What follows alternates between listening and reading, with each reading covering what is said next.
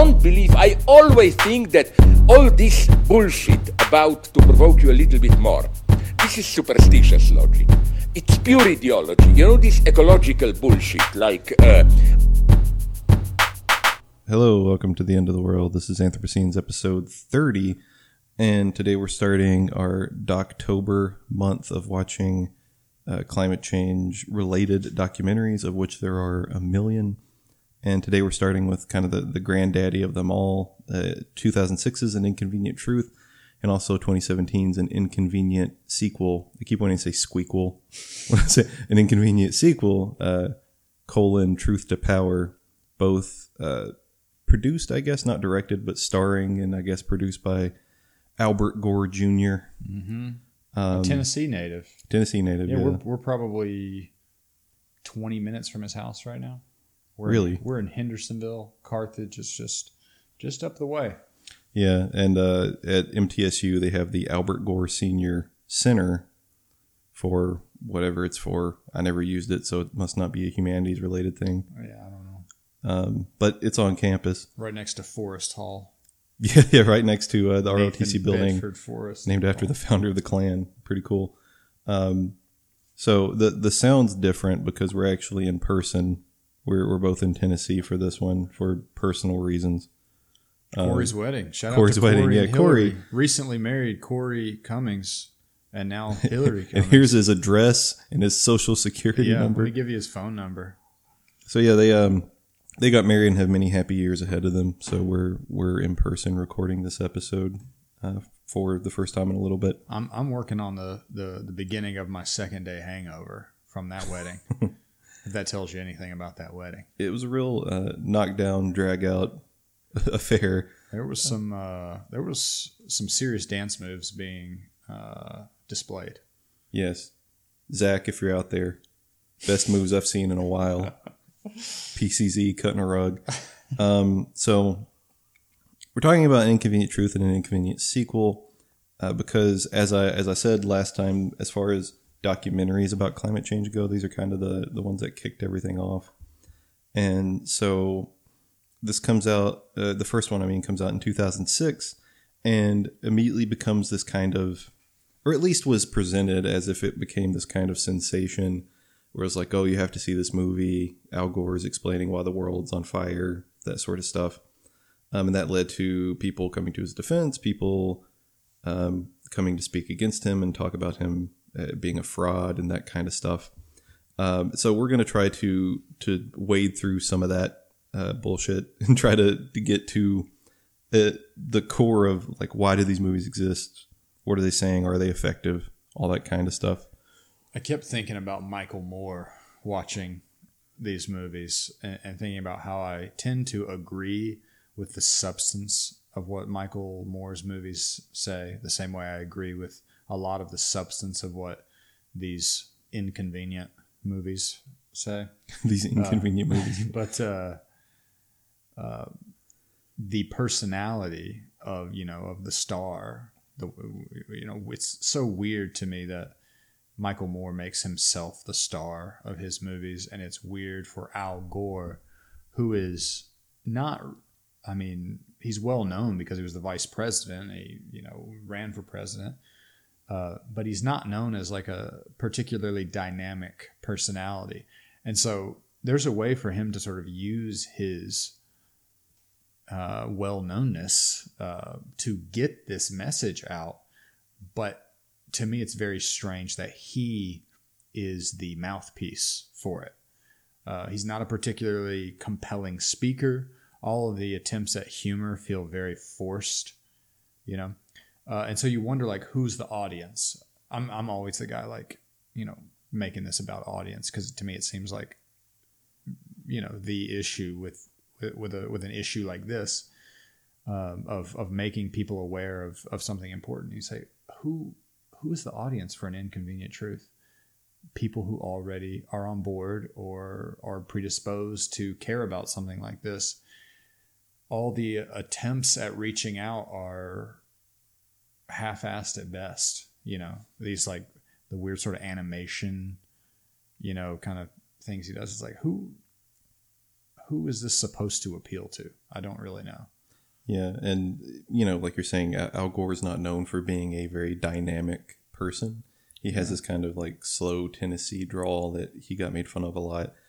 Back around 2000 for the election, I remember I was pretty young, but I remember the SNL parodies with I guess it would have been Will Ferrell as George Bush, and then Daryl Hammond yeah. as Al Gore. And the big thing was that Al Gore was boring and spoke really slow and was just kind of like not very compelling, which is mostly true, I would say. And doesn't make him. You're talking about George W. Bush or George H.W. Bush? George W. Bush. Okay, like 2000. Yeah. So yeah, he's not super compelling, and so when you think about how does he effectively get this message across to an audience, for some reason the conclusion he came to was a long keynote presentation with an accompanying lecture. I keep giving I've started doing my slideshow again. He keeps talking about the slideshow as if this is some sort of antidote. Lord help me, I'm back on my bullshit. No, one thing I do want to talk about is the sort of megalomania implicit in this project. There's a few things that make you see that in these movies, but there's one sentence in particular in the sequel at the beginning where he says something like, in the last 10 years since the first movie came out, a lot of these issues that I talked about have gotten worse, and I'd be lying if I said I didn't feel like this was a result of my personal failing. It's like, you think you're responsible for the condition of the earth?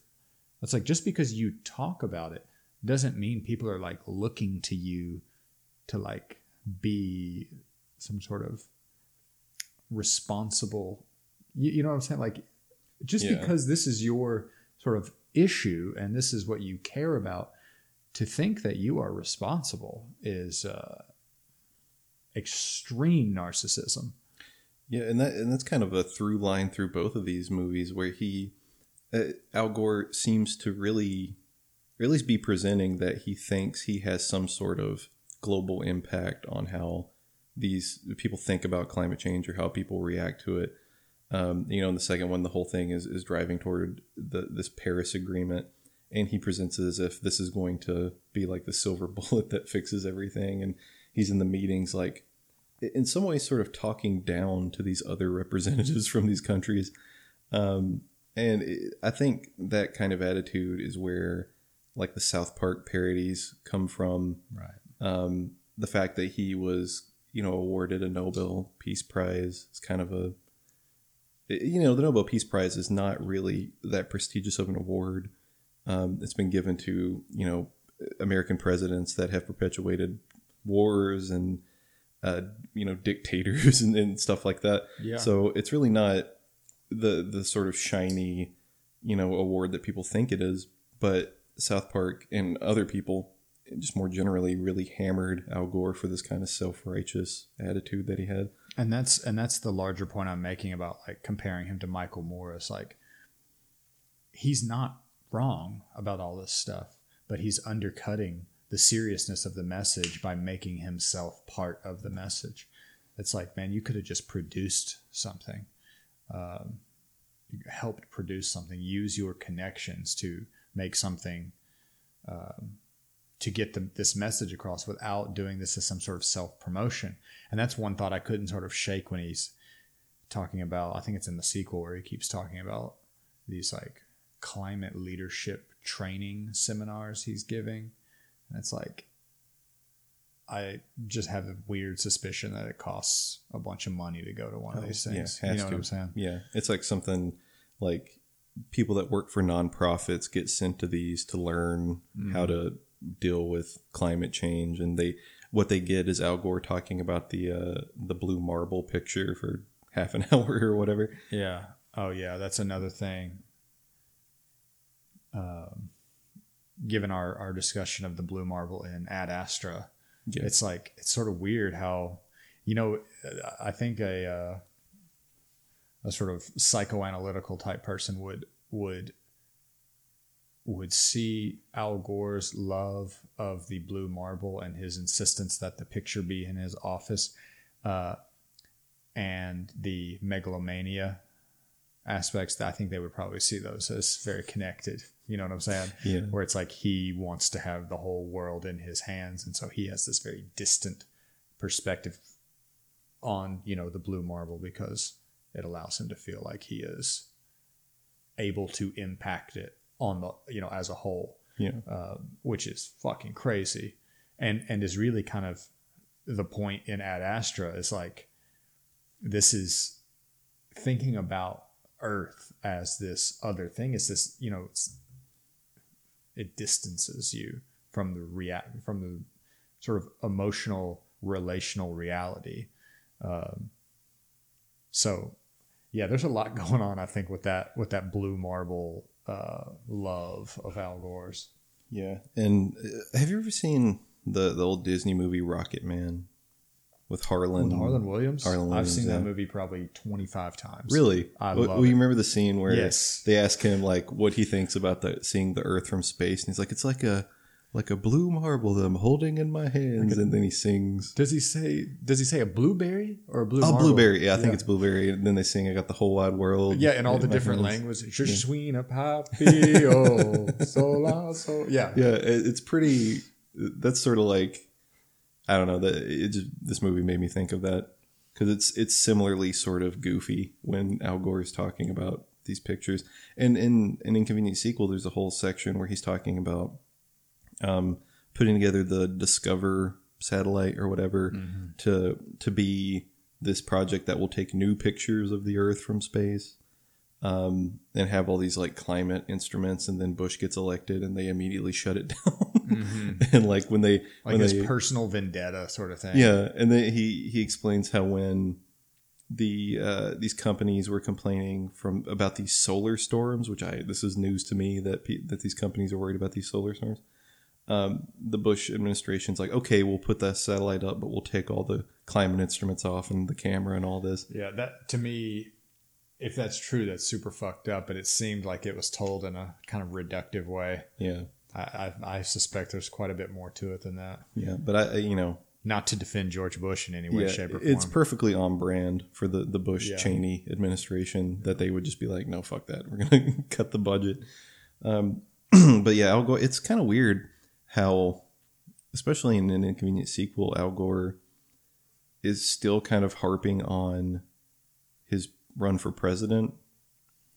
Like, he has the letter from his daughter that she wrote in, like, he says like 1987 about like the pros and cons of her dad running for president. And then, he tells this long story about the satellite that if he had been elected would have been this like great thing. And you can see what they're trying to do in both of these movies, that they're trying to humanize him, and they're trying to make it seem like this is not some sort of political power trip, that this is a human being who wants to protect his home and his children and that sort of thing. And that may very well be the case, but the rhetorical strategies are so transparent that, and coupled with all the other sort of things we talked about, like the kind of narcissism that seems at the heart of this project, it's hard to take those elements seriously. It also seems like they're kind of reaching for material to use as that rhetorical strategy. Oh yeah, it's like they know that this is what people associate Al Gore with, is the 2000 controversial election. And so somehow that gets incorporated into this movie about climate change. And that's what I'm saying. Like, why is this about Al Gore? Yeah. And there's the classic sort of, center left dream scenario, or like alternate reality scenario where Gore wins and then the world is completely different. And like, don't get me wrong, I really believe that if he had won that election, things would be vastly different. Would we have not gone to war with Iraq, or in Iraq, I should say, not with? I think that's the wrong proposition there, or preposition. I mean, it was the right proposition apparently, but I think we would have been less zealous and maybe a little bit less bloodthirsty in our policy, and maybe we would have had more of an eye toward climate and environmental concerns. The world would not be perfect. Like, he'd still be a neoliberal shill for the most part. But yeah, and then the question is, if Al Gore happened, does Obama happen? Yeah, I don't know. Yeah, because there's no this sort of American culture of massive backlashes doesn't need to really happen. But then here, let's get real hypothetical. So Al Gore happens, Obama doesn't happen. Say McCain happens, then Trump doesn't happen. You know what I'm saying? Like, yeah, it's the butterfly effect. It's sort of interesting because I think I don't know how beneficial it is to sort of think about it and think about these alternative scenarios. Not at all. But I do think that if Obama had not been elected, Trump would not have even considered it. Like, I don't think that series of events ever unfolds. Yeah, we probably get just like a McCain or like a John Kerry. Yeah, like the Democrat Jeb. Yeah, something middle of the road, milk toast, war criminals. Or like George W. Bush runs again against Gore, that sort of thing. Yeah. But he lost. Maybe. Well, he conceded. Yeah. So pretty cool how that happened. But it's weird. Like, this is a climate change aimed podcast, and here we are talking about Al fucking Gore's political career. Yeah, because it's so present in both of these documentaries, which again is even weirder for the sequel because that's in 2017. So that's 17 years after the fact, and he's still bringing it up. And again, it's like I said, the substance of a lot of this movie I agree with. He's talking about how all the things he talked about in 2006 have gotten worse. Yeah. He at least admits that. He says, if you care about the environment, there will be severe sort of vacillations between hope and despair. Check, and so a lot, and the final speech he gives is kind of moving in a real way. The final scene of the movie where he's comparing the issue of climate change to past struggles for human rights, which I completely agree is a thing. And I think more people should start to frame the issue of climate change as a moral issue and a human rights issue, because more and more it is I don't even want to say it's becoming that. It is that, because it's it's displacing peoples. Yeah. It's a human rights issue. And I think that speaks more directly to most people's concerns. They can understand my house is underwater versus polar bears are dying. Or, where I live will be uninhabitable. There was a story on NPR that I heard, just driving the other day. And it's a lady who lives somewhere in the Florida Keys. And the whole story was about how Hurricane Irma, I want to say, just came through and just basically just didn't destroy her house, but made it almost unlivable. But because she's so invested in it in a financial sense, she can't afford to leave.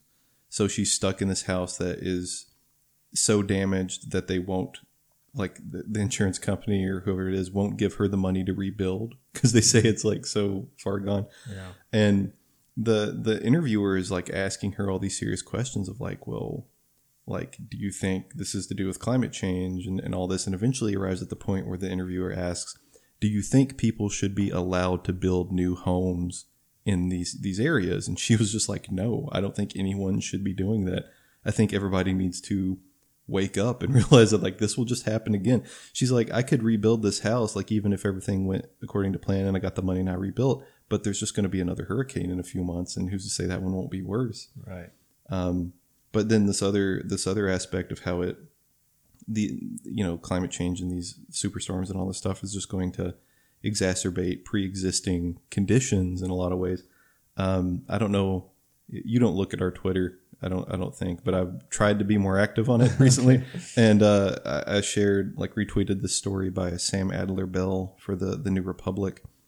And the name of it is Why White Supremacists Are Hooked on Green Living.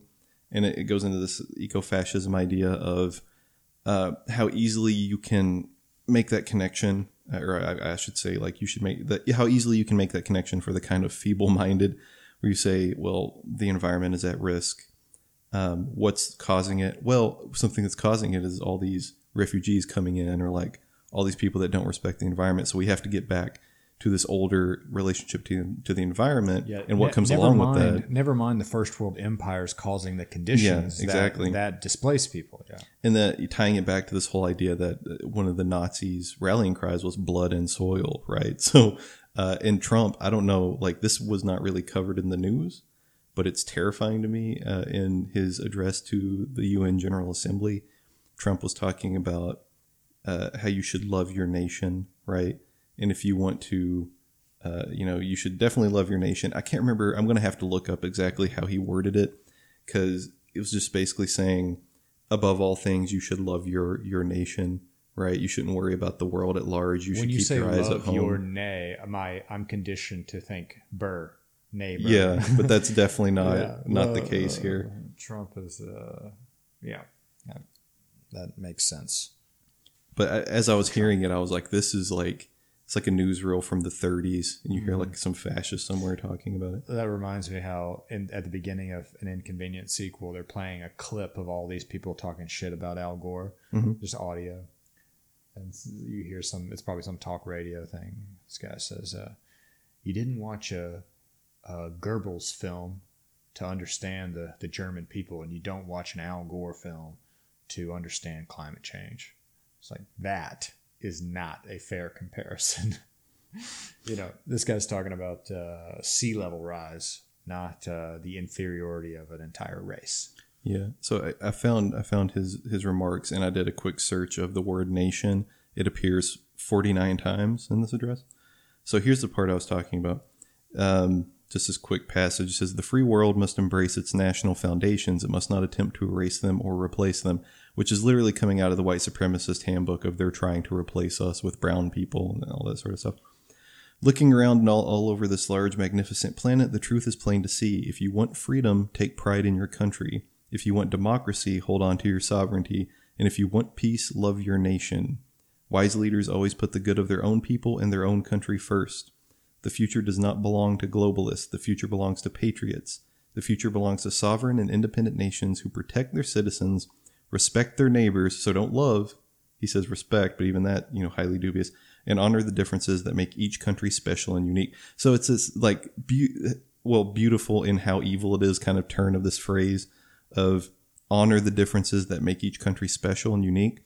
So honor your individual heritage, and honor your neighbors. And I guess what he means by that is like, we have this view of, for instance, Mexicans, the stereotypical view, will honor their culture, right? Honor the fact that they have 1 million kids and can't support all this sort of stuff. Right. And just, I don't know, I heard them playing a clip on that on NPR or somewhere. And I was just like, holy shit. Yeah. Trump is, I've been thinking about climate change as like a sort of hangover, like a metaphor of a hangover, to where the 20th century is just like a bacchanalian, just fucking party, right? Yeah. On a large scale. And then we're starting to feel the negative consequences. I think Steinbeck says a hangover is a consequence, not a punishment. There's like this responsibility, accountability. But in that metaphor, you see these sort of nationalistic leaders rising up. It's sort of like Trump especially, are a sort of, within that metaphor, kind of hair of the dog, right? So we're starting to experience these negative consequences as a sort of hangover. And then we try to double down on the shit that got us into the mess in the first place, by reverting, literally in the sort of MAGA sense of it, reverting back to this 20th century mindset. Anyway, that's my metaphor. Trump, hair of the dog that bit you. Yeah. And, well, I guess we should get back to the movies. Yeah. But, that just shows how sort of entwined they are with all this other stuff that's going on, which is, on the one hand, is good because climate change and all these other environmental concerns are entangled with politics and religion and society and all these other major concepts. But like you're saying, it also kind of detracts from the fact that this is supposed to be, or both of these are supposed to be these movies that wake people up, quote unquote, or sort of get them involved. Especially the second one is all about training people to do whatever it is that he's training them to do. He's training them to give the slideshow. If you listen carefully to what he's doing, he's saying, and you'll come into your own natural flow, about how to describe these pictures. Like he's giving them the slideshow. Yeah, which is, I don't know. It's like, it really is like giving a man a fish versus teaching a man to fish sort of stuff, where just give them the information and they'll come around. But that you've been doing that since 2006 or before, and it really hasn't brought anyone around yet. And that's something we've discussed a few times, and a little bit in terms of unite behind the science and that whole that idea. It's just like if you're trying, and this goes back to the point about audience, if you're trying to get people to unite behind science and see this as an apolitical issue, outside of politics, then why would you, as Al Gore, put yourself in this movie, who is a political figure and a political figure very much associated with one political party? To think that you exist in the public consciousness as a Democrat, that you can make a film that is going to in any way be viewed as apolitical is just crazy. Yeah. And it kind of condemned it from the start, where if you are on that, far right side of this metaphorical aisle that everybody talks about, in this burning movie theater, right? It's for like the end of Inglourious Bastards. When you see Al Gore up there saying anything, let alone talking about one of the most unfortunately controversial things in our current world, you're just automatically going to have that knee-jerk reaction of, he's trying to pull one over on us. But nobody ever talks about what climate change proponents or, people that believe in climate change and are trying to get the word out and all that sort of stuff. No one ever talks about what they're earning from this, what they're gaining. Or at least most people don't. They just say, well, it's all a big scam. Okay, well, what's the payoff? Mm-hmm. What do you get? And they're like, the schools are lying to you. It's like, well, to what end? Yeah. Why are they doing it? Like it's like Hillary Clinton gives every teacher $50 every time they say something about climate change. Yeah, and it's like, well, what's the big? And even if there is some sort of like massive payoff, how is it affecting you? Joe Blow, registered Republican, who's sitting in front of his computer in his basement, like rallying against it. Okay, well, what effect is it having on you personally? If it's got one, there's been no regulatory action at all for climate change. It's just so simple for some of these things. Of all it takes is for you to look around at your own life and be like, what did this do to me personally? Yeah. And that doesn't work for everything, and there are definitely limits to it. But I had a student once who was I've probably told this story before, but like an older lady who had kids and was coming back to school when I was teaching at this community college. And she, at the beginning of class one day, she was like, hey, did you hear that? This was when Obama was still president. She says, hey, did you hear that Obama declared martial law? And I was just like, no, where did you hear that? She's like, something, internet somewhere. And I was like, so you think Obama declared martial law? She was like, well, no, that's what it said. And I was like, don't you think you would have heard that? Don't you think something would have changed if martial law had been declared? Don't you think things would be a little bit different? She was like, well, I guess so. And I was like, this is just... So that was kind of my precursor for everything that happened in 2016 with, Facebook and all that. Yeah. Well, and it's... we were talking about this a little bit before we recorded. the subtitle of an Inconvenient Sequel, Yeah. Truth to Power, that sort of goes along with what we're saying about Al Gore's credibility. It's like he's trying to depict himself as existing somehow outside of political structures and like the underdog. It's like, you are the power. Don't you see that? You're vice president for 8 years. Right. And don't you see how you making a documentary about yourself, sort of hopping planes all across the world, communicates the exact opposite of you being some sort of underdog? You know, you on your fucking computer and cell phone in the back of a limousine in Beijing, and then Miami, and then here, and then there. It's like, what are you talking about? Truth to power. I don't know. I just love that scene where he's talking to the Indian delegate representative or whatever. And this is in an Inconvenient Sequel, and they're trying to come to an agreement on the Paris agreement. And the Indian representative is just telling him all the stuff that these developing nations say all the time, which is, you were given centuries to exist, you know, just polluting at will and burning all these fossil fuels and all that sort of stuff. And we're asking for you to let us get up to speed, but now you're saying we're not allowed to do that.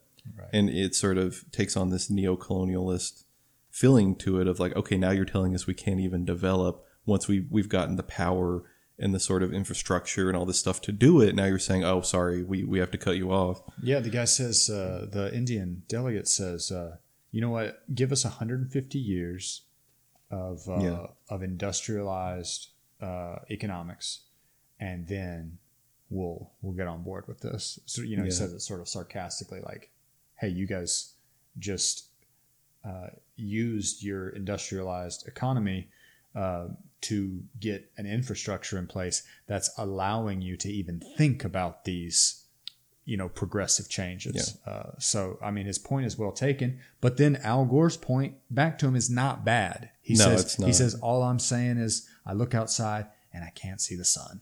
Yeah. He's like, when did the sun come up today? Where's the sky? Because they're meeting is that in Beijing where they're meeting? I can't remember where that is. It might. Some like it was large might have been in metropolitan India. area. Yeah, so some area where the air quality has suffered because of this kind of this rapid industrialization. So yeah, you know, and it's not a bad point, but it kind of, and I don't have an answer for this. It kind of leaves you at a stalemate of like, what is the solution? Like, what you really, depending on your worldview, you can't tell these nations like you can't do these things, right? Because you're literally, it's hypocritical. It's, you know, insulting in a lot of ways. But you can't just sit back and be like, okay, you get, you know, start the clock on your century, go ahead and do whatever you want. Right. I mean, you can, and that's kind of what's happening, but it shouldn't be. Yeah, I don't really know what to do with that, because, like I said, I agree with so much of what Al Gore says, but the point that the Indian delegate makes is well taken, and it's almost like it's just sometimes it feels like things are so far gone, so far advanced that you can't even like. It's like the conditions that would have to be here for either one to be able to do the right thing are just gone. You know, there's like, what is there? There doesn't appear to be any right answer. Yeah, like what is the right thing that we could do? Right, there are a lot of like there are a lot of better things. Right. Right. That was a good YouTube comment I saw in a clip from one of these movies that a guy was saying. He basically said like, start over, cut the population to 500 million, which is like, again, that kind of falls under eco-fascist terms for me of like population. We need to just get rid of people. It's like, well, the percentage of people that cause this is not very high when you think about it. Yeah. Yeah. Meaning like, you know, those in the halls of power and running the corporations, like we're all implicated, of course, because we have to be. It's just sort of the web of how the world works. Mm-hmm. You know, we've talked before that if you live, you know, in a city in the South, you have to have a car or you're just taken out of any sort of productivity that you could possibly have. Yeah, and just the sort of nature of a techno-consumerist society, the older options do not remain. Nothing gold can stay. Yeah. You know, when cell phones become prevalent, not payphones, but what do you call those? The phone booths. Yeah. Just disappear. It's not like you can choose to remain behind. So there's no way to. I guess like the concept of lock-in. I think that writer Jaron Lanier, we may have mentioned here before, talks about lock-in, how like culture is arbitrary and technology is arbitrary. There are many forms it can take, but especially in the type of economy and culture we have, once it's there, it's very difficult to change. Mm-hmm. So it's made me think of like church lock-ins. But yeah, lock-in, another term that a lot of people talk about that's related but the opposite in a lot of ways is degrowth, and this fact that, you know, the problem is we're always trying to advance to the next stage or get to the next level of expansion or whatever, when really the right answer would be to scale back and degrow. And that's what, you know, I just read this book that I have to Google the name of the author because my brain doesn't work as well as it used to. But the book is called This Land: How Cowboys, Capitalism, and Corruption Are Ruining the American West by Christopher Ketchum. It's a really great book. I've talked about it a lot. I've had a tweet about it. And toward the end of that book, he's talking specifically about like land use in the West and national parks in the West and this kind of stuff. Bureau of Land Management stuff, and the Bureau of Land Management, the BLM, which is now Black Lives Matter, exists. So it kind of, people don't even think about that acronym in that kind of way. But he sort of is presenting them as, in a lot of ways, the problem in how they're handling it, and they kowtow to these ranchers and stuff. And at the end, he's talking about like what he would do if he was sort of given the power to do whatever he wanted. And he talks about this sort of extreme degrowth is you take the national parks. He said the first step is you take out the roads. You de-road them. And that does, you know, it has these multiple effects of there will no longer be as many visitors, but the people that really want to go will go. There will be no more vehicle travel into the park. It just sort of changes everything. But because of that, because you take out roads and you, in a lot of ways, take out humans, or at least humans as we live today, that the ecosystem would flourish again and could sort of go back to not exactly how it was, but at least like improve in a lot of different ways. But degrowth is scary, and to a lot of people it sounds like we're losing kind of as a species. If we're not constantly expanding, then something's wrong. Right. And especially to go backwards. And that just exposes the sort of roots of the ideology. Like, to experience degrowth as losing means that you experience growth as winning. So your ideology is one of expansion, which is predictable in America, you know, given our history. But it's interesting to me that that degrowth begins with the removal of roads. And it makes me think of the social critic James Howard Kunstler's book, The Geography of Nowhere, which I'm sure we've mentioned on here before, and how he just sort of diagnoses like the most problems of like urban and suburban space stem from the automobile, and like America changed aesthetically and culturally because of the automobile. And he's like, basically makes the argument that America is so fucking ugly because architecture and city planning and everything is, and apparently has to be, deferential to cars. And so it's a big fucking parking lot. Yeah. And I don't know about, like, maybe I'm, you know, in the minority here, but I really appreciate it when I'm in an area or in a city or, you know, part of a city that is really taking the pedestrian into account and sort of making it accessible for pedestrians. It feels way more comfortable. You don't have to worry about parking if you're going to go anywhere, right? Just from like a practical standpoint. And also it's just better for the planet in general if you can create these spaces where bicycling and being a pedestrian mass transit, these things are there and are functioning, right? Because we see like now in New York, a lot of the infrastructure there is kind of in dire need of repair.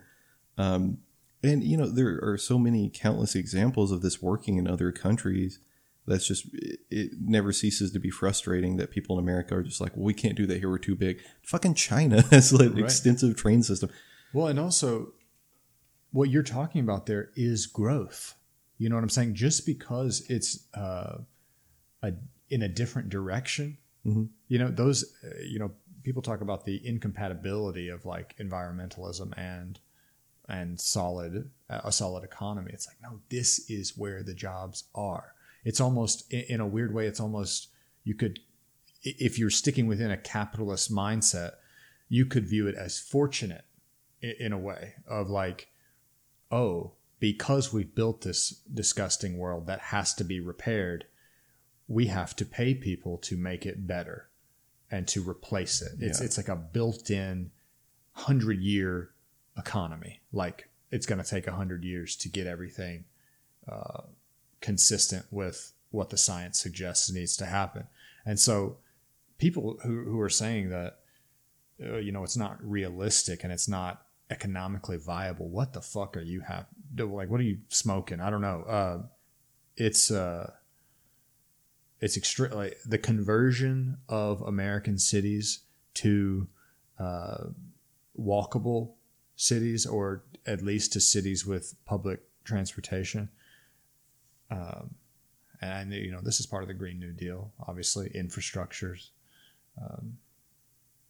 I mean, you think about the New Deal, like the original version, and how things like the Works Progress Administration and all this put millions of Americans to work, right? Like created this incredible boom in the number of jobs. Well, why can't people see that as a positive now, right? If you want a job that's not driving fucking Uber or Postmates or whatever, this is a job that would have, you know, a lasting impact and also would last for a while, because that work's going to take so long and be so labor intensive. And in that book, Ketchum, it makes this other great point. And again, he's talking about national parks, so it's a different kind of example where part of the problem with funding of national parks is they need this budget to maintain roads and maintain this kind of infrastructure within the park.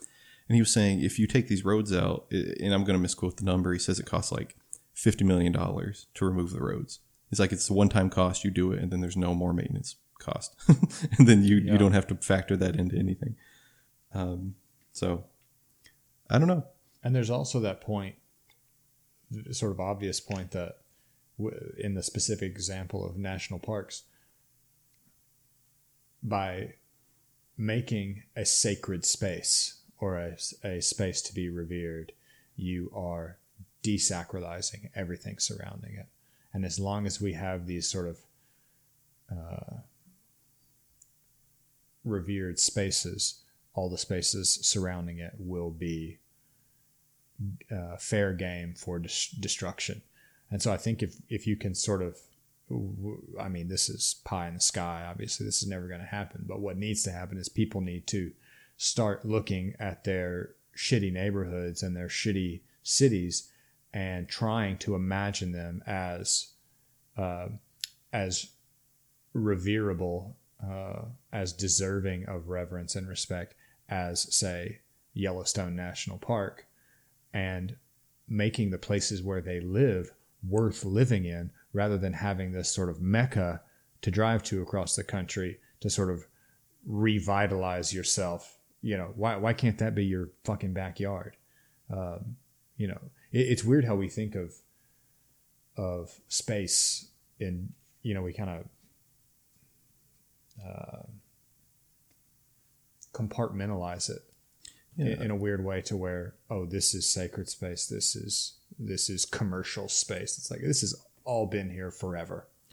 I was talking to one of my classes about how we think about nature and how we define nature, and I just started off with this question of how many of you like nature. And, you know, they put up some hands and I'd be, okay, why do you like nature, right? And, you know, this whole idea of nature is defined in a number of ways, and it's this kind of, it's a very human construct of how we think about the environment. And one of the first things one of the students said was, I like it because it's an escape. And I was like, okay, well, what are you escaping from? Why do you feel the need to escape? You know, what do you do in these spaces that are an escape? Like, how do you feel when you have to come back to the town you live in or the city you live in? And that's how An Inconvenient Truth begins, is with Al Gore at his shots of his farm in Carthage, and him narrating, talking about that feeling you get when you sort of step outside the hustle and bustle of city life and you're alone in nature and you have this sort of rejuvenation. You say, oh yeah, I forgot about this. It's like, you shouldn't have to forget about this. It should not be a revitalization. I mean, maybe that sounds a little too optimistic, but I just don't think you should have to view nature as a replenishment. It should just, maybe your whole life should feel like that, or at least most of it, more of it anyway. Yeah. Well, this article, I'm not going to read a bunch of it, but I just want to mention it because this is where the discussion in my class came from. William Cronin, The Trouble with Wilderness, or Getting Back to the Wrong Nature. He ends with this kind of conclusion, this is part of his conclusion, talking about how you need to, this is the comparison. He says, you're walking through the woods and you come upon a tree. And this tree is like not special in any way. You had no hand in creating this tree. It's just growing in the woods. And you can enjoy this tree and be like, this tree is part of nature. Conversely, if you have a tree in your backyard, you see it as the tree in the backyard. Maybe it's got a swing on it or something. You don't see it as being part of nature. You see it as being the tree in my backyard. Mm-hmm. Even if you planted that tree and placed it and did all these things, you had no hand in it growing. Right? Like you may have aided it, but you didn't make the tree, right? And he makes this point that we have to have this change in how we think about nature, where we see that tree in the backyard as just as much a part of nature as the tree out in the middle of the woods that you come upon. But it gets back to this idea you're talking about of seeing these cities and these towns you live in, making them the place that you want to be in, right? Making it so you don't need the escape and you don't see it as an escape. And that can come in, I'm not sure what that would look like. I think of things like, I believe it's in Singapore or maybe in Taiwan. I can't remember. It's bad that I'm confusing those two. But they've put massive effort into creating these kind of green spaces, and they've created this giant urban garden where people can go and sort of stroll through. And, that's still constructed nature, quote unquote. But, it's trying to make the city feel more like a part of the environment instead of this like separate thing, this like island of quote unquote civilization that you go to. And that's where you get your fast food and you have your job and you go to your hockey game or whatever. And that's not nature, right? Instead, making it feel like it's part of it. Yeah. That's sort of what Jensi's dissertation is shaping up to be really examining. Is like this idea of like a pocket of nature. I think she calls it pseudo nature, right? These spaces like a park in a city or a golf course that are they're meant to look like nature and remind you of nature and be green like nature, but are actually highly constructed spaces. And she has some really good like comparisons and sort of psychoanalytical thoughts about it, but it sort of makes the argument that like a park is almost like a housewife. It's like this. In the wilderness is the hoe. Right. Well, it's like this imitation of nature. The way a housewife is an imitation of like femininity, but it only exists to please the man. It's to be it's a construct of the man. It's built for the man, the same way a golf course is. Is green like the fucking forest, but it's like where fucking business deals take place. Anyway, getting off topic, but constructed spaces, not a in and of themselves bad idea, but I guess how they are incorporated into a city's design, what message they send. Is this a sealed off place to rejuvenate your mind on your lunch break before you go back to the job you hate? To cleanse you of the Sunday scaries, which is a term I've just become familiar with. Do you know this? Yeah. I didn't know that was a thing until like 2 days ago. It's a very interesting thing. Or is it integrated into the city to where it's an actual improvement of people's daily lives, the experience of nature? Yeah. I can't really even imagine like Central Park as being a meaningful natural place, you know? Yeah. But it kind of makes me, this whole housewife park thing makes me think of this other aspect that can kind of align the two of them, which is restricted access to them. If you think of golf courses, especially, sometimes parks, if they're not completely public, like sometimes like an apartment complex will have like a park that's only for residents and that sort of stuff, where you take that land and you close it off and you say, oh, this land is very beautiful and very green, but only certain people can use it. Yeah. You have to have a membership and you have to pay and you have to maintain your dues and all that sort of stuff. Yeah, that's a good point.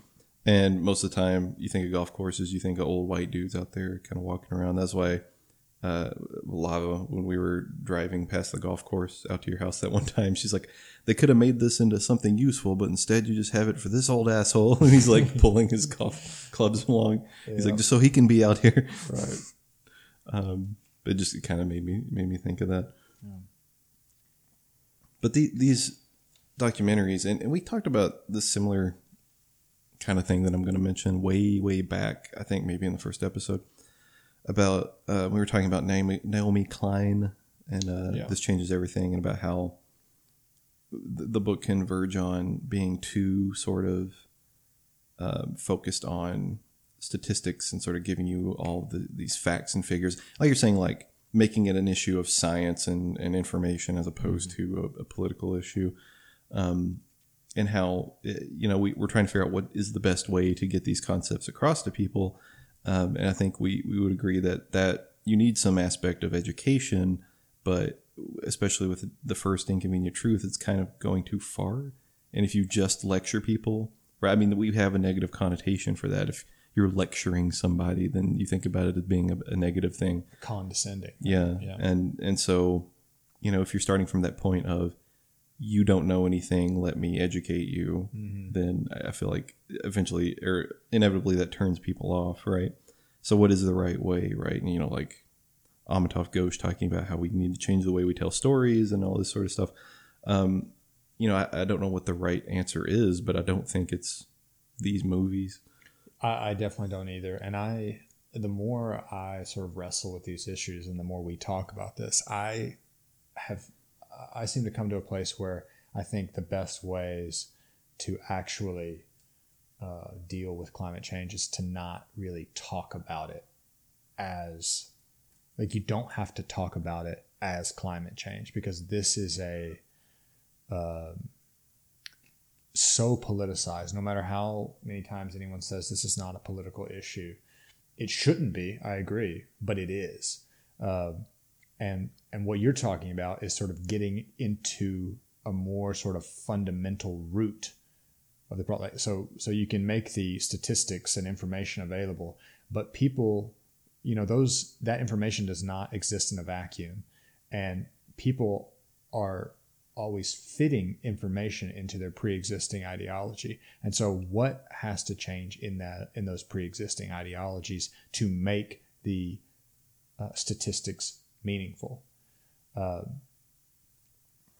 Related to this, I had a thought watching the movie that if you don't care about science or art, let's say, Joe Schmo, I don't care about science or art, and you subscribe to the sort of American dream sort of hero system, this sort of narrative that is imposed upon us to supposedly make our lives meaningful.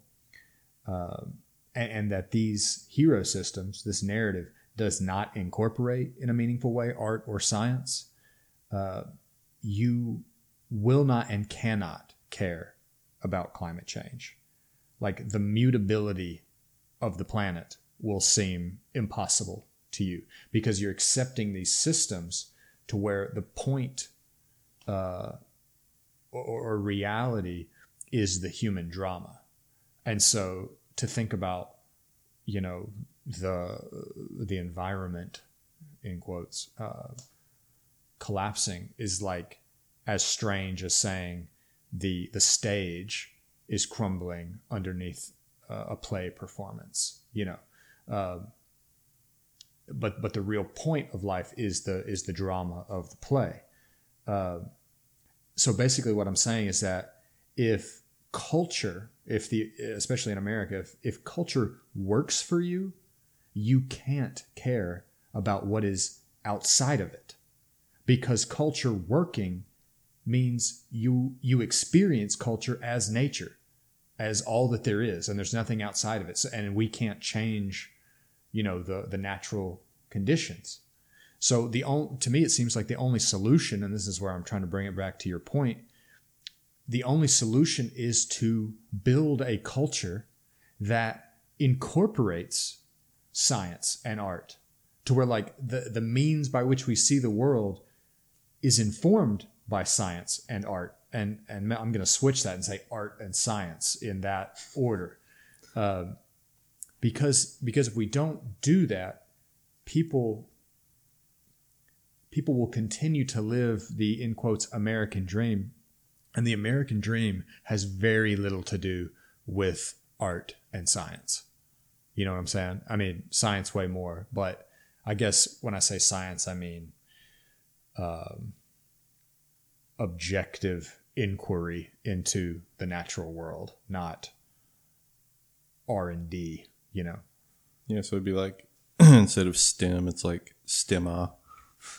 Science, technology, whatever the E is, whatever the M Engineering. is. Engineering, mathematics, arts, and humanities.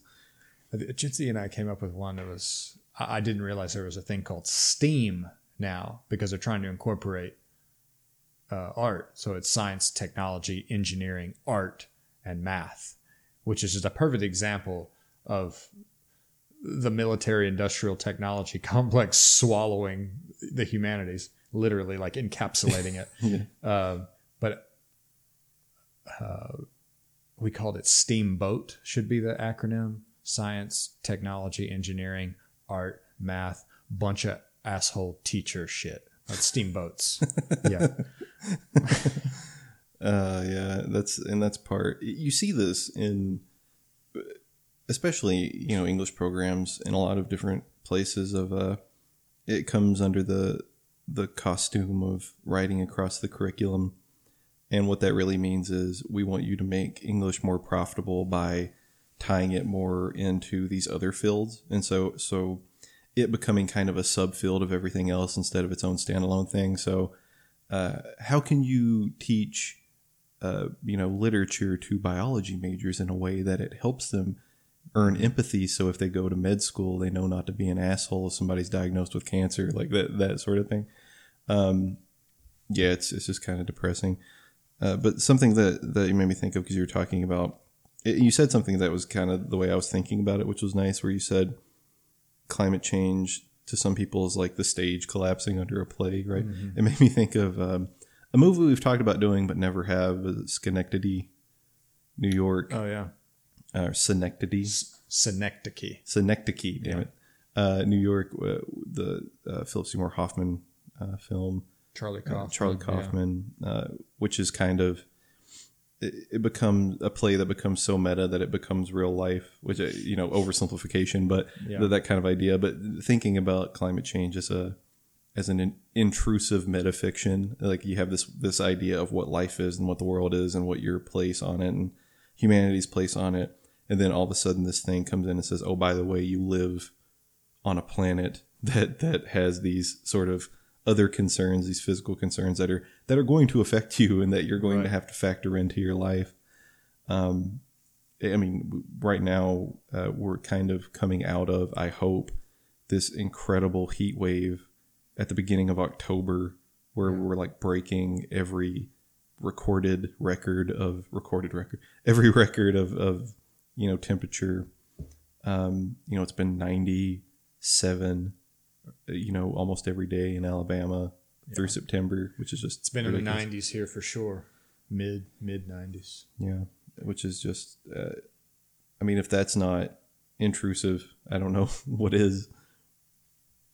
That was one part of these movies that you kind of forget about. Sometimes people still say is like, they look at the weather, and if it's cold, they say, well, global warming's not real. But like Trump said that like while he was in office, I'm pretty sure. Yeah. Classic move. Yeah. And it seems like most people, it seems like, are getting past that, where they're understanding the difference between weather and climate, but that weather is impacted by climate and it makes it more severe, not necessarily just hotter. It'll be higher, a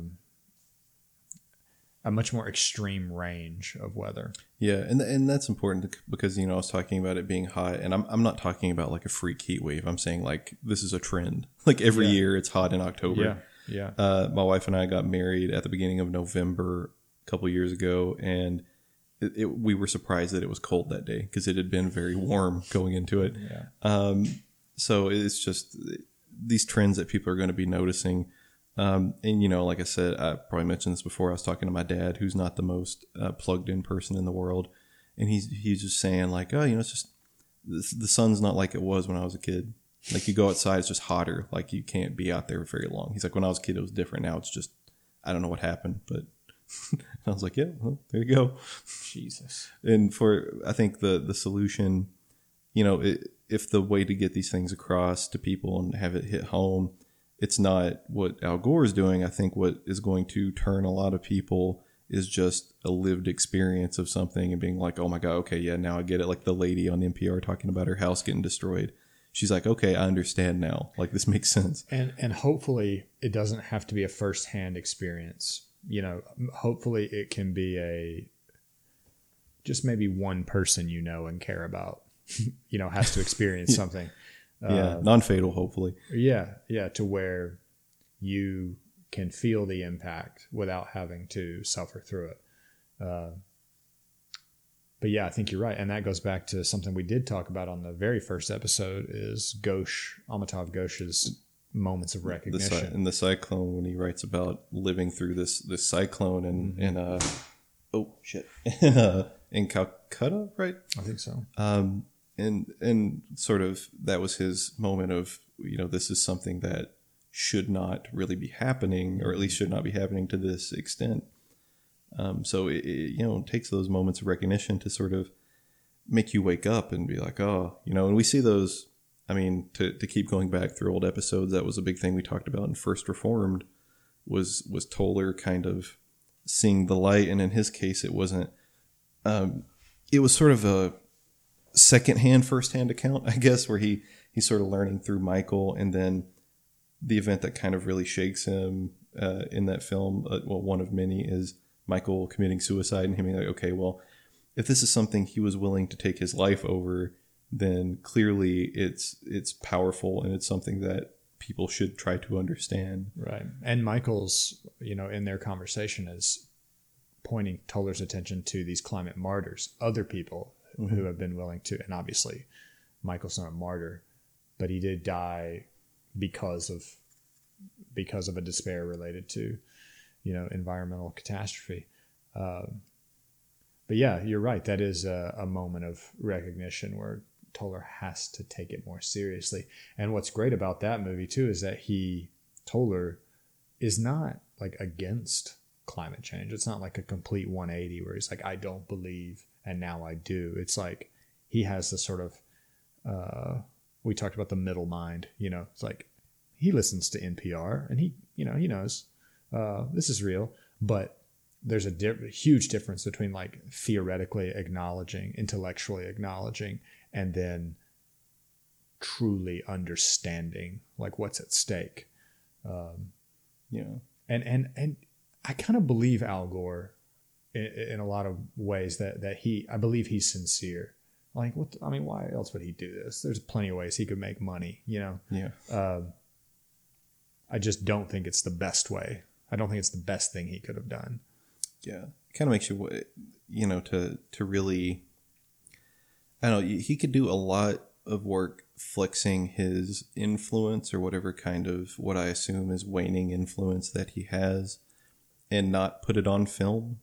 Mm-hmm. So it kind of makes me wonder, why is it so important for that stuff to be included?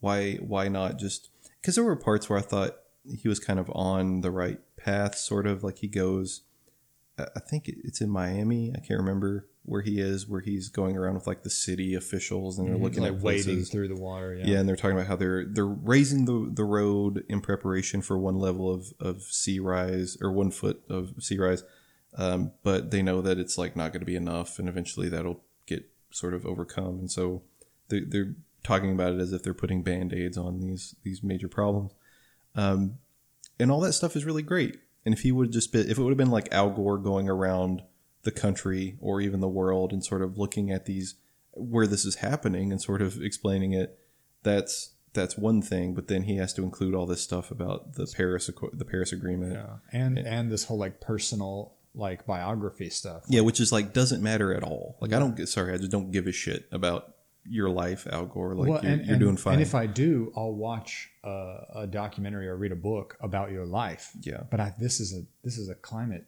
change thing. Yeah. And so that's where both of these sort of fall flat a little bit. The second one, I think, maybe a little more so than the first one. Because, yeah, I mean, like we've been talking about, it's conflicting because there's a lot of good stuff in here in both of these. And by good stuff, I mean like stuff that, like he does explain these concepts with some level of clarity, and he does have these moments that are kind of striking and like the ending speech and all that sort of stuff. Mm-hmm. But then he has other things that you're just like, this doesn't matter, or it's approaching it in a way that is completely unrelatable for most people. And condescending. Yeah, I mean, he ends the second film with a Wallace Stevens quote, like after the last no, there's a yes thing. It's like maybe not the best thing to go out on, especially when right after that we have the cards where it says the Paris Agreement happened or whatever, and then like the third one is in 2017, President Donald Trump withdrew the United States from the agreement. So there's another no. Yeah. And then after that, it's like, but we keep fighting on. We've educated. And it's like, okay, yeah, that was the important card. That was the one that mattered. Right. Yeah. Back to his sort of megalomania. There's all this rhetoric in the film about democracy and inform the people sort of thing. He says one thing. I can't remember which movie it's in, but he says, basically, leaders say, if it's not on the tips of the tongues of my constituents, I'm not going to worry about it.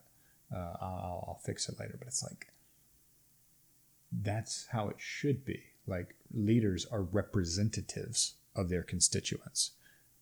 So that's at odds with that whole democratic rhetoric where he's saying, the people inform this. And it's in the second one. He meets Justin Trudeau at some place, and Trudeau says,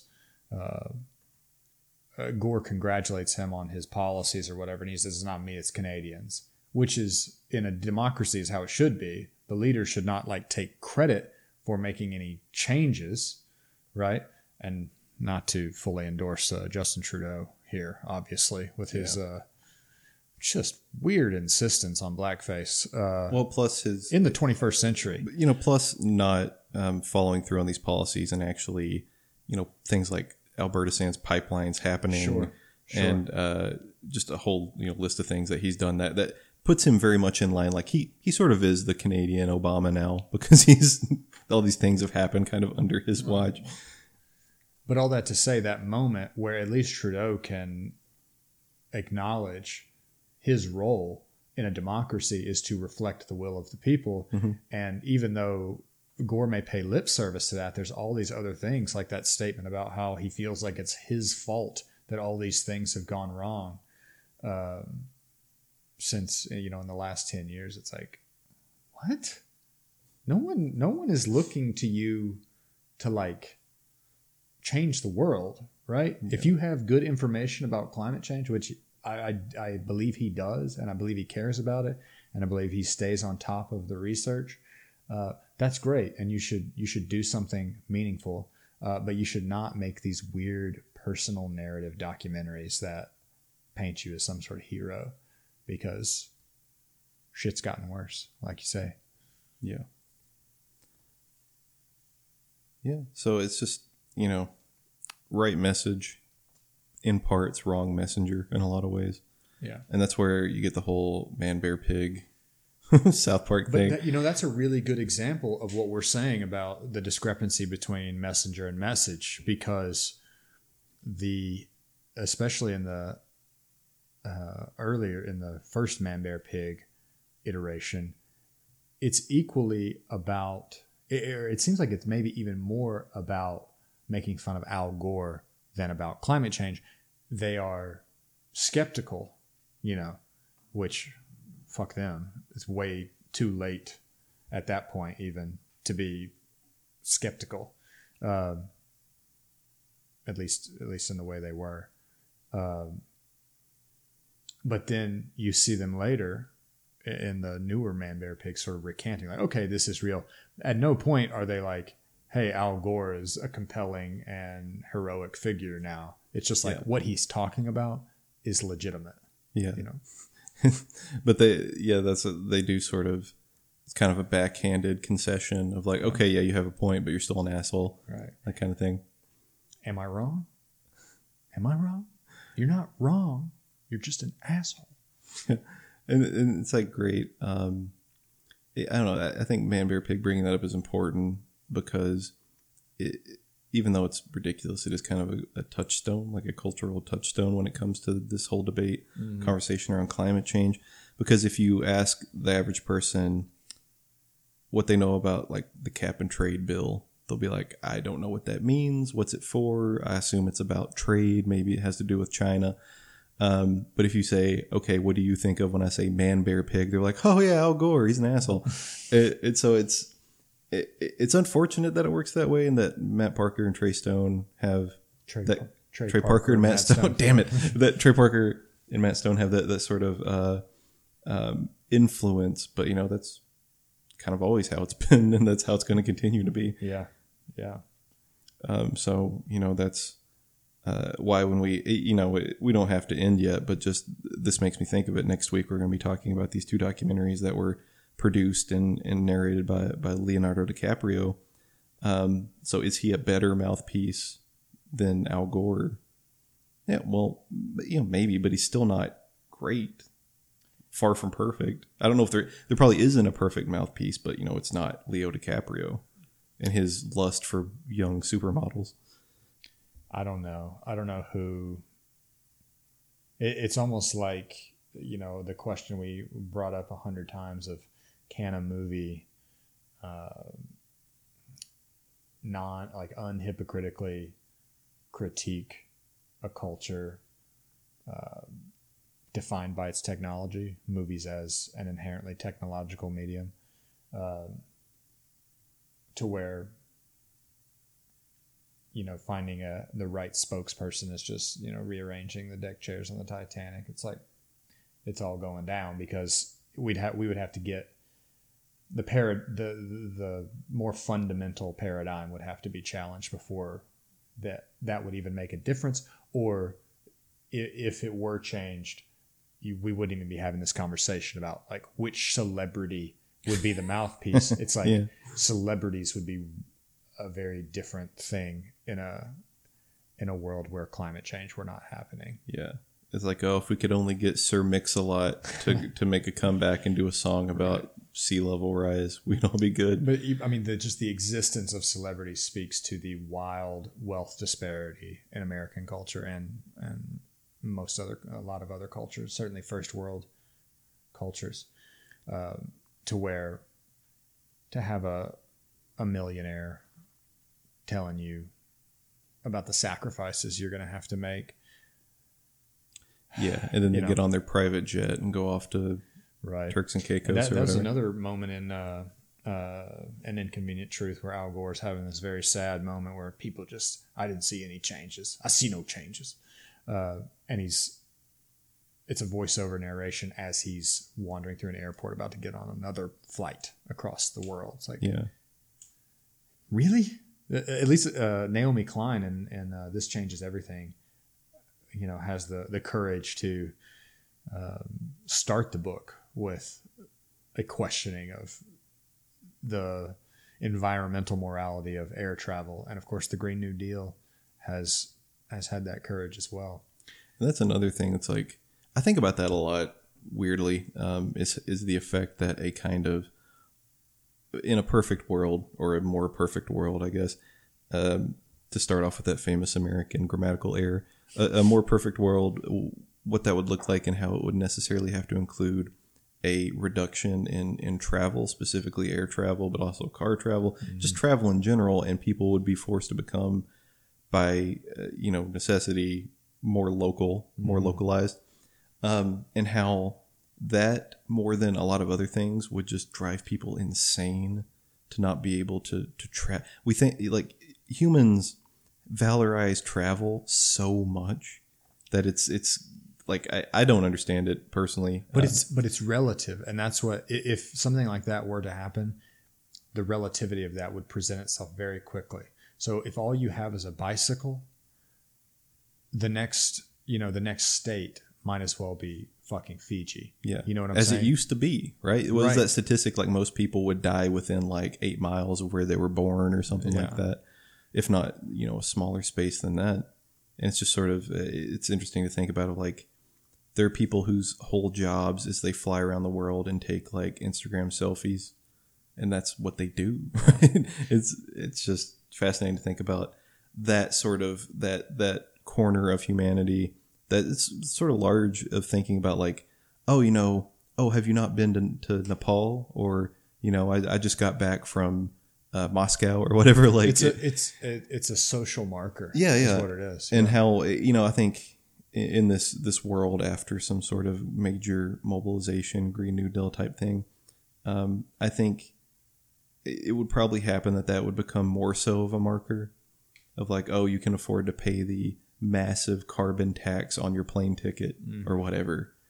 And like, I don't know, so much happens electronically now that a lot of face-to-face meeting and travel is obsolete anyway. There was a great conference, and I can't remember what it was called, but it was going to be held, I believe, it was in Germany. I want to say Germany, somewhere in Europe. And it was a like electronic internet conference. And so the idea was you sign up, and they were doing it like pre-recorded. You like pre-record you giving your presentation or whatever, and then you upload it, and then people can look at the different sessions, and you can sort of like chat with them and that sort of stuff. You could even do it live through things like Skype, but time differences might make it weird. But the idea was like, this is all the same information you would get if we had all flown to this place and met up at a hotel and like had this conference, except it's mostly carbon neutral because there's very little, there's almost no travel happening. Mm-hmm. However your country produces electricity would factor into how carbon neutral it can be and all that sort of stuff. But that's not sexy. That's not, I'm going to jet off to Berlin and go to this big international conference. It doesn't have the same kind of oomph. And you wonder, like, where does that connotation of sexiness come from? Why is this sexy? Probably from images you've been fed since the day you were born. Yeah. Of, have you been to Paris? Kind of like Frances Ha. Yeah. She flies off to Paris just to say that she did it. Yeah, she's there for like 2 days and just sleeps. sleeps half the time. Yeah. That's kind of where we're at in a lot of ways. But it's also, I think you could link that to a lot of the things we said about Ad Astra and that sort of aloofness and disengagement. There is this desire to be freed from the constraints of nature that I think are represented by Tommy Lee Jones's character as, disengaged from the earth, and then Brad Pitt's character Roy is sort of following in his footsteps. And I think air travel is a kind of very real sort of,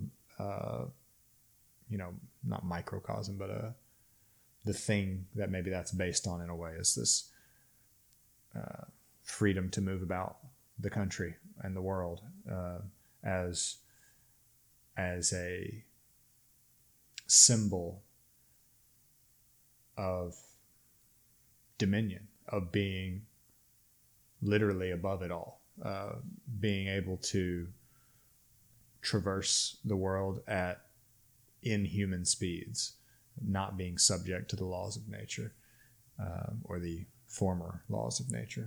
Wasn't that like the Travelocity slogan for a while? You are now free to move about the country, or some. I think business? it was Southwest. Southwest. Yeah. Yeah, and it's sort of before Louis C.K. Got canceled for being a shithead.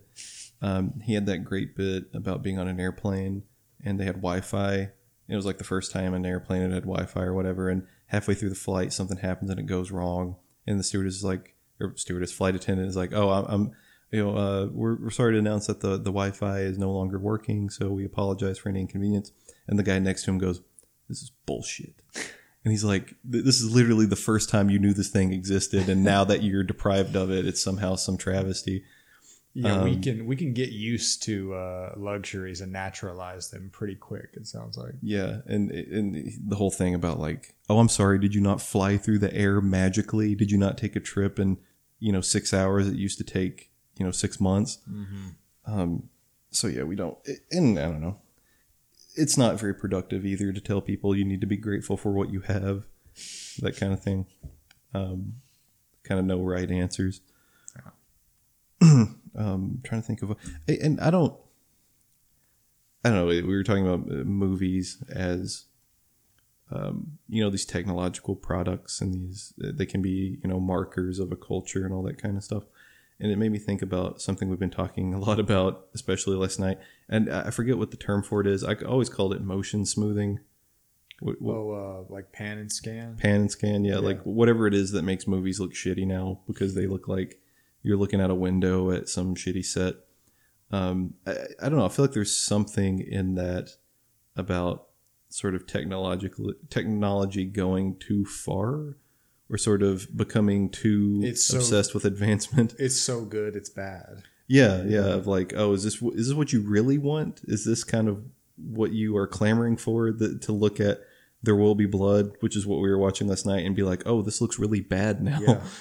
When contrast that with Corey, who was staying at Jency's the night before his wedding, and he was all excited because she let him watch on her TV VCR combo Dracula 2000. Yeah, on the VHS. And he kept talking about how beautiful it was. And I've said the same thing.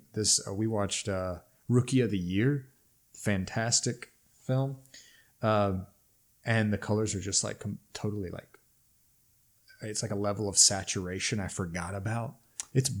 Watch Rookie of the Year on VHS on an old TV. Go out and find all of the equipment you need for that, and see what I'm talking about, and then compare that to one of the most beautifully shot contemporary films of all time. Contemporary films, maybe of all time. There Will Be Blood on pan and scan, and tell me Rookie of the Year is not the more aesthetically pleasing film. It is. It's just strange that the big technological advance with TVs was something that makes movies and television look less like movies and television.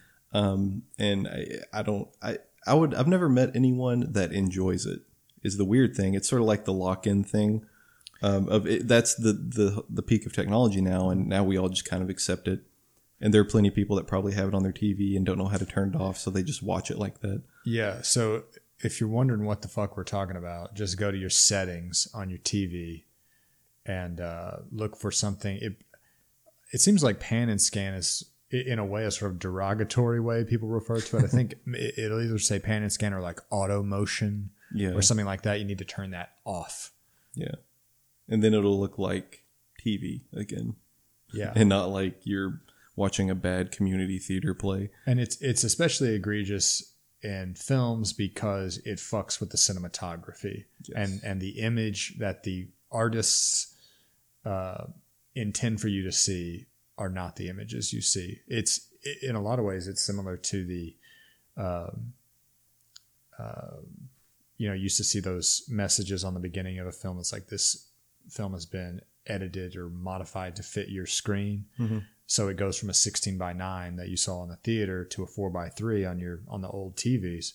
And I remember hearing several directors talk about how there are some movies where you can't see things you need to see in order to understand the film, because it's just cropped out by that. So if you do care about the object, the film and the artist's intention, unfortunately, I mean, I know it sounds like kind of a geeky thing. Like you kind of need to, in some ways, care about that, but also think about like your original point, think about the sort of cultural implications.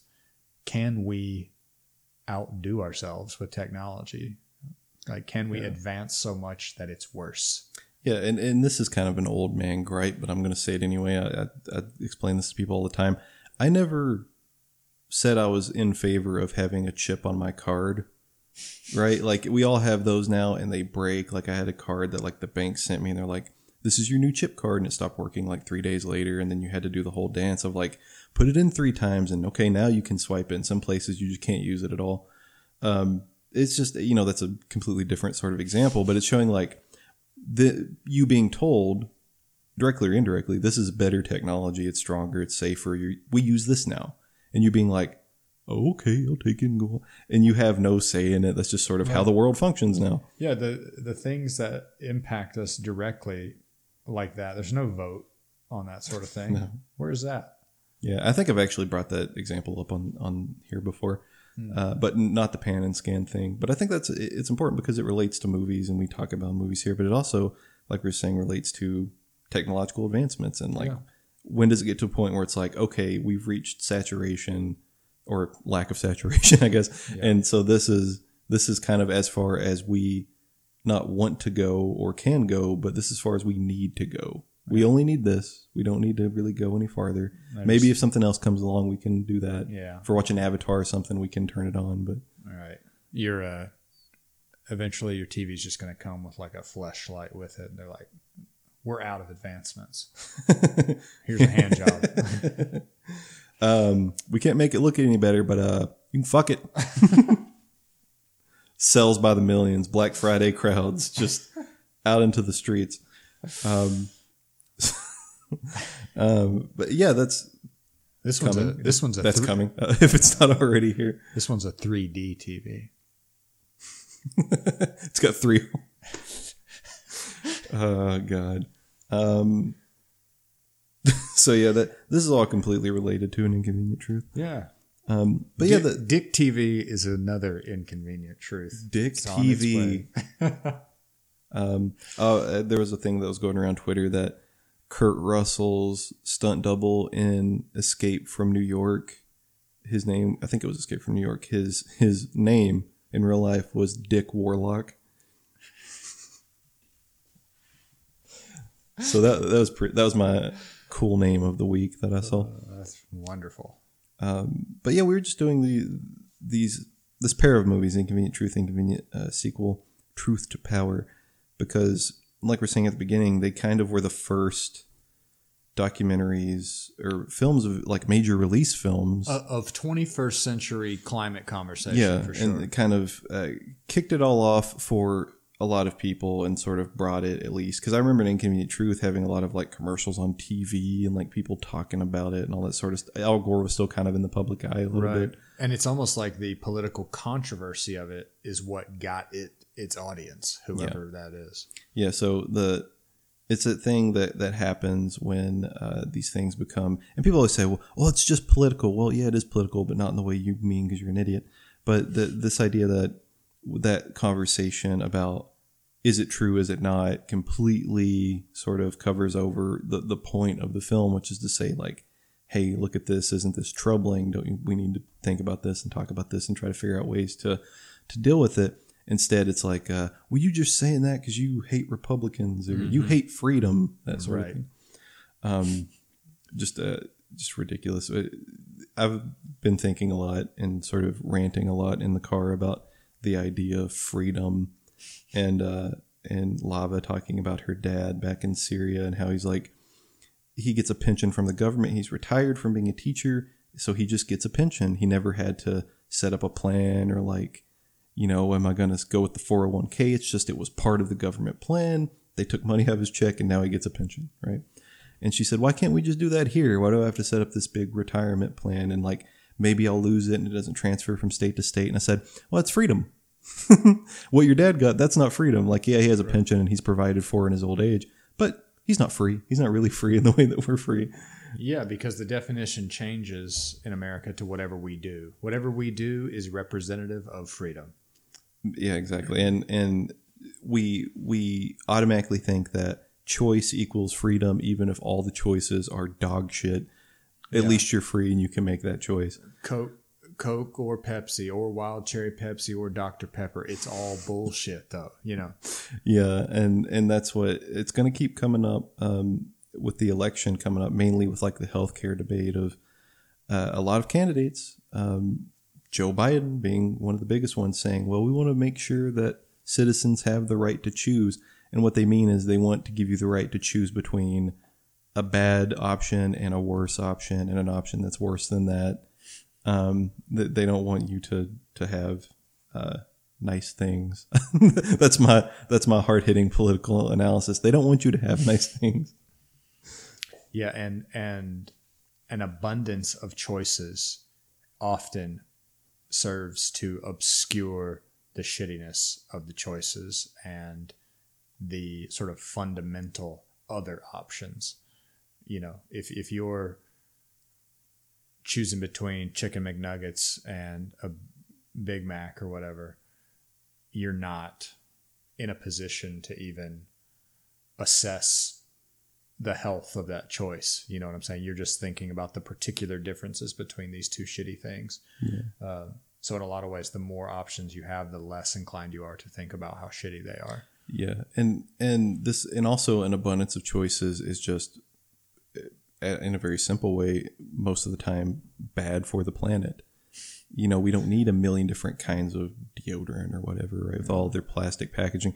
There's a guy, I can't remember his name, some right-wing douchebag on Twitter, went to Cuba and took a bunch of pictures in a Cuban supermarket and was like, this is socialism, this is what they want. And the thing was, he was standing in front of a wall of canned tomatoes, and they were all the same brand because, you know, government control of the store and all that. Sounds awful. Yeah, and everybody's like, how many different kinds of canned tomatoes do you fucking need? And most egregious is he was standing in front of a wall of flat screen TVs, and they're all the same TV. Oh, God forbid. No, dude. You shudder to think.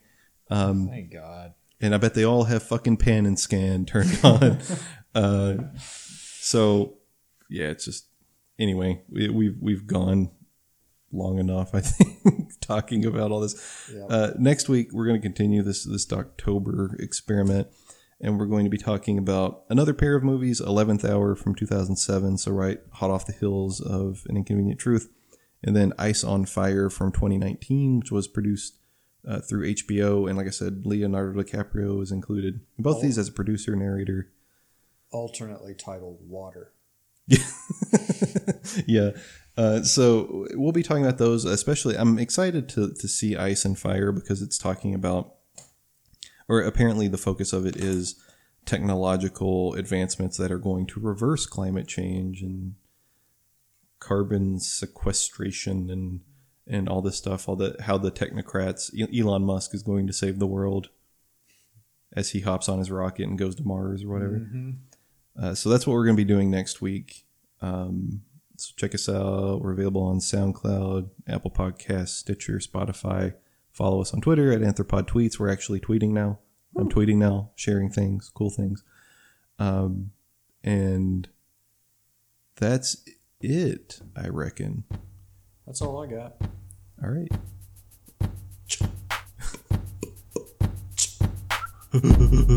I don't believe this bullshit. To provoke you a little bit more, I always think this.